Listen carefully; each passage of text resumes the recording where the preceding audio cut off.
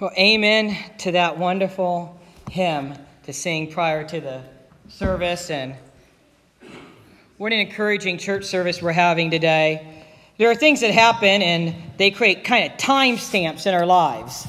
At least I believe that, and it works with my memory. I don't know if you're like me, but they create time stamps, and sometimes baptisms, it's something we do in obedience to Christ, but it also creates kind of a time stamp to encourage us moving on with our faith, moving forward with our faith journey. And I hope that the power outage can make it even more memorable as we go through this. I've been in a sermon series where I'm taking different scriptures that have been convicting on me to pray scripture. I call it the Praying Scripture series. Scripture passages that I've been convicted to pray. And I pray them. I've been convicted from a young age to pray scripture. I've been convicted from a young age to pray these scripture passages for my children and grandchildren and great-grandchildren and so on, even though they're not even yet born. I really do believe no one is saved. Yeah, children are dismissed at junior church, by the way.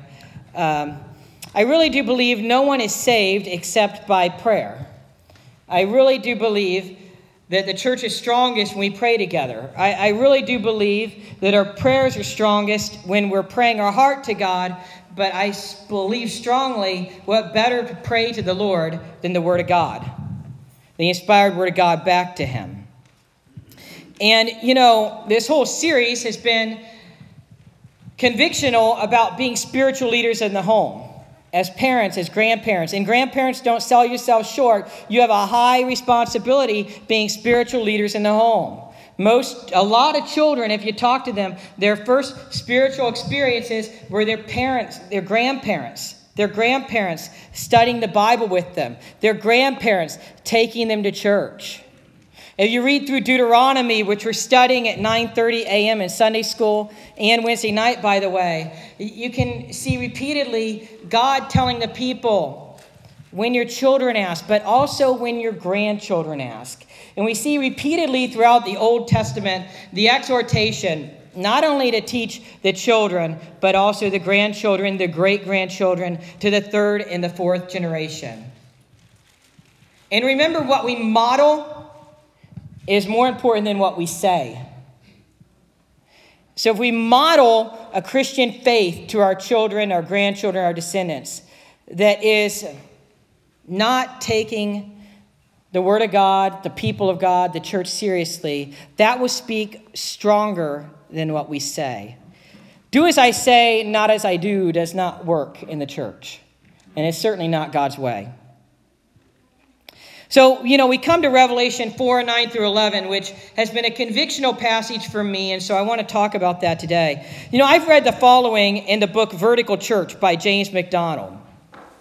He writes, "Something unusual captured the world's imagination at the 2000 Olympics in Sydney, Australia. If you think back and squint, you may be able to recall the ceremony. You may be able to recall the surprising word hanging from the Sydney Harbour Bridge, unveiled at the opening ceremony. When the torch was lit to launch this long-awaited crown for the land down under, the background sky was illumined by an Olympic display of fireworks. Just then, a massive sign that hung on the bridge flashed to brilliance. And in a moment, people around the globe read what God has placed inside each of us. The word was eternity. Eternity. What a strange word to select as a theme for the Olympics. Let me tell you the background to this word. In November 1932, in Australia, a down-on-his-luck World War I veteran named Arthur Stace was homeless and hopelessly addicted to alcohol. His life of gambling and petty crime had only worsened his poverty and driven him to suicidal depression. Having failed at everything he could think of to content the aching cavity in his soul, he stumbled one Sunday night into a church. In God's providence, preaching that evening was a man named John Ridley, who spoke on the subject of eternity. You're on your way somewhere, brother. And God made you to long for the place you're headed for. Ridley eloquently described the settled destination of every human being with the word eternity. He repeated the word again and again and again. Eternity, eternity, eternity. Those 8 letters captured Stace's mind and demanded from his life a major course correction. As Ridley proclaimed the truth of every person's march toward eternity and the only gospel that prepares a soul for that inevitability, the God of the universe invaded Stace's soul. Conquered by the message of salvation and Christ's provision for his own eternity, Stace dedicated the rest of his life to doing what he could to help people find the God who had found him. Get this. Every day, for more than 35 years, Stace rose before the sun, and after a cup of tea and a few moments in Bible reading, he'd go out into the streets of Sydney with a piece of chalk and write the word eternity. Over and over, thousands of times, Stace wrote this word in the same beautiful script. As the town awoke, people would see the word everywhere, on the sidewalk, outside a coffee shop, on the backside of a street sign, and on the cornerstone at the base of a building. Eternity mysteriously appeared all over town. Somehow, instead of being insulted by the overtly spiritual message, people reported feeling strangely encouraged. From all the walks of life, Sydney citizens were stumbling upon eternity, scrawled in the most surprising places. Until 1956, no one knew where the writing came from. But they finally found him, Arthur Stace. And no one demanded he stop his daily discipline. Instead, they supported, even celebrated his graffitied message of the life to come. If you go to Sydney today, you can enter a particular government building, and up inside the bell in one of the towers, you can find the word written by Stace, still legible, more than 50 years later, eternity. Stace died in 1967 at 83 years of age, but he left an impact that will last long after every chalk mark has faded. His gravestone reads, Arthur Malcolm Stace, Mr. Eternity, a word he had written more than 500,000 times. 500,000 times. 30 years after his death, the host country chose that word to express the longings of the world at the first Olympics of a new millennium. Eternity. It's a powerful word that penetrates deep into the soul of every human being. And every time we make a choice that detours our search for fulfillment, eternity shouts within us, you're getting colder. We were all created to live forever. We were all created to live for eternity. But oftentimes we don't think about it, do we? Do we live for eternity or do we live for now? Do we live for God? I want to make the case today we need to live vertically. Vertically. It's about God. In September of 2012, I went and saw Pastor James McDonald preach about his book, Vertical Church, and it gave vertical a new meaning in my life. It gave some of these passages a new meaning. You see, we're called to worship vertically, about God and not about us. We're called to live vertically. It's about Jesus and not about us. It's not horizontal. Our lives are not to be horizontal. We are first and foremost to please and worship and glorify God. Live vertically. And so my theme today, pray that you and your children live vertically. Pray that you live out Revelation 4:11. And I'm going to read Revelation 4:9 through 11. If you want to turn there, you can, if you can see. If you can't, I know a good eye doctor, but I don't think he can make you see in the dark. He's in the fourth row from the back. Revelation 4:9 through 11 says, "And when the living creatures give glory and honor and thanks to him who sits on the throne, to him who lives forever and ever, the 24 elders will fall down before him who sits on the throne and will worship him who lives forever and ever. and will cast their crowns before the throne, saying, Worthy are you, our Lord and our God, to receive glory and honor and power. For you created all things, and because of your will they existed and were created. Who is worthy to be worshipped? God. Who created all things? God. Ephesians 1:3, in Ephesians chapter 1, verse 3, Paul notes that our lives are immersed in blessings. And verse 4 even says that God chose us before the foundation of the world. Chose, this means to speak forth. Genesis chapter 1, God spoke forth creation. Psalm 139 shows the Lord knit us together in our mother's wombs. We are not accidents. We are not surprises to God. The only response to this is self-sacrificial worship. The only response is to worship God in humility. The only response is to just join these elders that we see in Revelation 4, 9 through 11, as well as Revelation 5, and worship God in humility. The only response is to say, you are worthy, our Lord and God. You are worthy, our Lord and God, to receive glory and honor and power. In this passage, they are worshiping God in heaven, and they are giving glory and honor to God. It's not about themselves. Actually, the passage says they fall down. They're constantly bowing down and worshiping God. They're casting their worldly crowns down to the ground, and they are worshiping God. Now, what is our focus? Is our focus on God this morning? Is our focus on God through the week? Are we living for God? Are we living vertically? Are we living for eternity? We exist because God chose to create us.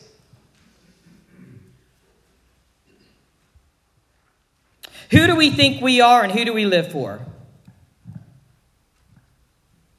You know, if you read through the whole Bible from Genesis to Revelation, which I encourage you to do, but if you've never read the New Testament, start there. Read the Bible backwards. But read the Old Testament too. And when you read through the whole Bible, we see that us human beings, created in the image of God, we are very prideful, arrogant, rebellious people. We constantly spit in his face. It's nothing new. Don't be too hard on yourself, but definitely be repentant. I mean, God fashioned man and woman out of the clay, created them in his image, gives them, Adam and Eve, this Garden of Eden, this fabulous place, and they totally spit in his face and rebel against him. Now, you and I, we wouldn't do any better. We would probably do the same thing. I'm just exhorting you and myself as well. I got to preach the passage to myself always. Though we have been rebellious in the past, accept God's free gift of salvation and live for him. And even though you may have said some prayer of salvation and maybe even been baptized, make sure you are following God. 2 Corinthians 13:5, Paul says, examine yourself and make sure you're in the faith. Are you living for God? Are you modeling it? Are you praying these passages? Meet with many people. It's part of my job. I have to meet with people and be social. I like people. Anyways, and people will talk to me and they'll say, I don't know why my children don't go to church. And then the next Sunday, they sleep in and skip. I don't know why my grandchildren aren't in church. And then they come to Sunday school and leave and don't come to church. I don't know why they don't value church. And then they skip to go hunting or whatever it may be. Worship is our response to what we value most. We worship what we value most. Follow the trail of your time, energy, and money, and you will find out what you live for. Whether it's eternity, whether it's God, whether it's vertical, or whether it's horizontal. Most of the time we end up worshiping idolatrous things. One person writes, I'm not a historian by any means, but I have long been fascinated by the Second World War. Specifically, I have studied the gradual ascendancy that led to Hitler's iron-fisted control of all things Germany. Inflaming a common hatred of the Jews, random raids, relentless surveillance, and the beating or imprisonment of all opponents were the major factors in Hitler's meteoric rise to absolute power. William Dodd, the American ambassador to Germany, warned President Roosevelt continuously, but most world leaders preferred a version of facts that discredited reports of Nazi insanity to avoid another great war. A final factor cannot be ignored.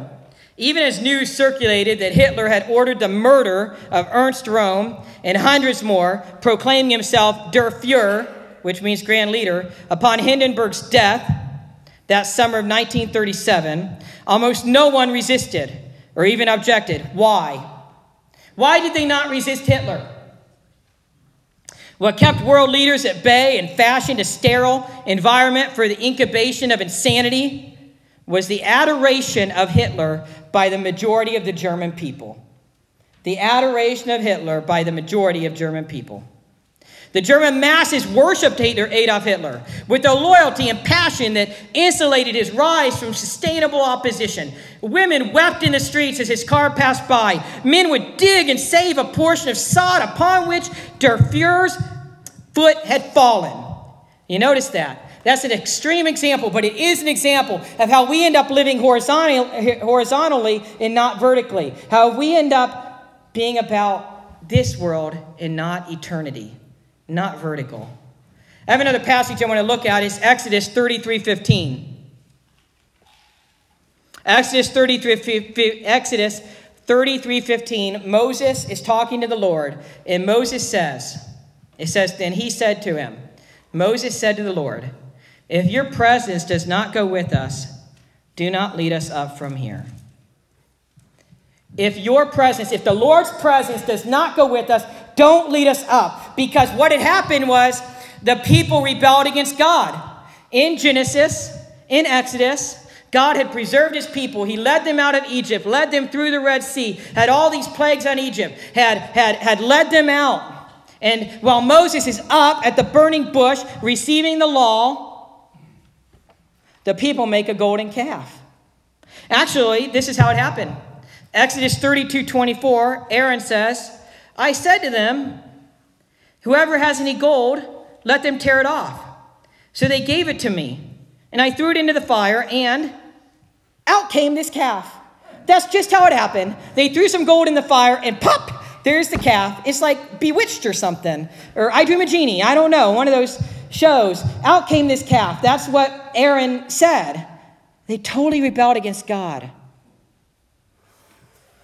And Moses says, and so the Lord is going to turn them over to their ways. The Lord says, you go ahead, enter the promised land, but you're going on your own. I'm not going with you. God was just going, they made their choice. God was just going to let them do what they chose to do. But you know what Moses says? If your presence does not go with us, we don't go. Moses basically says that God is the one who separates them from the other nations. Moses intercedes for the people and that he wants God's presence with them. Moses is saying this is pointless without the Lord. And isn't that true? Our Christian life, our very lives are pointless without the Lord. Why go to church without the Lord and his glory? Why worship the Lord without the Lord and his glory? Why go forward without the Lord and his glory? We live for eternity. We live vertically. We worship the Lord. We live only to glorify the Lord. It has to be all about God. In the world, society is spending millions of dollars, billions of dollars, to make you focus on anything but God. Go to Disney World sometime. I'm not condemning Disney World, you Disney people. I'm just saying they want us to focus on anything other than God. They want to fill our God-shaped void in anything other than God, anything other than eternity. They want to make us worship the horizontal, not the vertical. And I get 25 to 35 minutes a week to try to challenge myself and the Lord's people. That's not the way. We got to live vertically. We got to live for eternity. We got to worship the Lord. We got to live like these people in Revelation 4, 9 through 11, saying, holy, holy, holy is the Lord God Almighty. Worthy are you, our Lord and our God, to receive glory and honor and power. For you created all things, and because of your will they existed and were created. It's pointless without the Lord.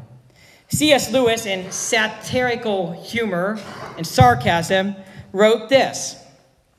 He says, because God and you are two things of such a kind that if you really get into any touch with him at all, you will, in fact, be humble. Delightedly humble, feeling the infinite relief of having for once got rid of all the silly nonsense about your own dignity, which has made you restless and unhappy your whole life. Get that. When we get in touch with God, it has to give us humility of who God is and who we are. He is holy, holy, holy, Lord God Almighty. C.S. Lewis continues, God's trying to make you humble in order to make that moment possible. Trying to get you to take off a lot of silly, ugly, fancy dress in which we have all got ourselves up in and are strutting about life like the little idiots that we are. That's C.S. Lewis calling us idiots, not me. Who are you living for? Do you live vertically for God? Do you want your children and grandchildren to live vertically for God? And do you pray that way? I would encourage you, I would challenge you, I would exhort you, myself included, all of us, to strive to live for God. And pray, summarize these passages, pray these passages. When you read Revelation 4, 9 through 11, or these other passages, pray, Lord, help me to live this way. Lord, help me to worship you this way. Lord, help my children, my grandchildren, my great-grandchildren, my descendants to live this way and worship you this way. And repent when you mess up. Repent.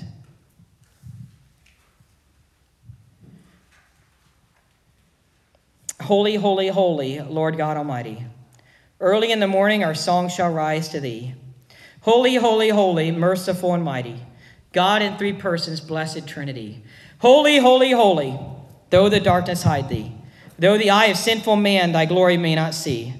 Only thou art holy, there is none beside thee, perfect in power and love and purity.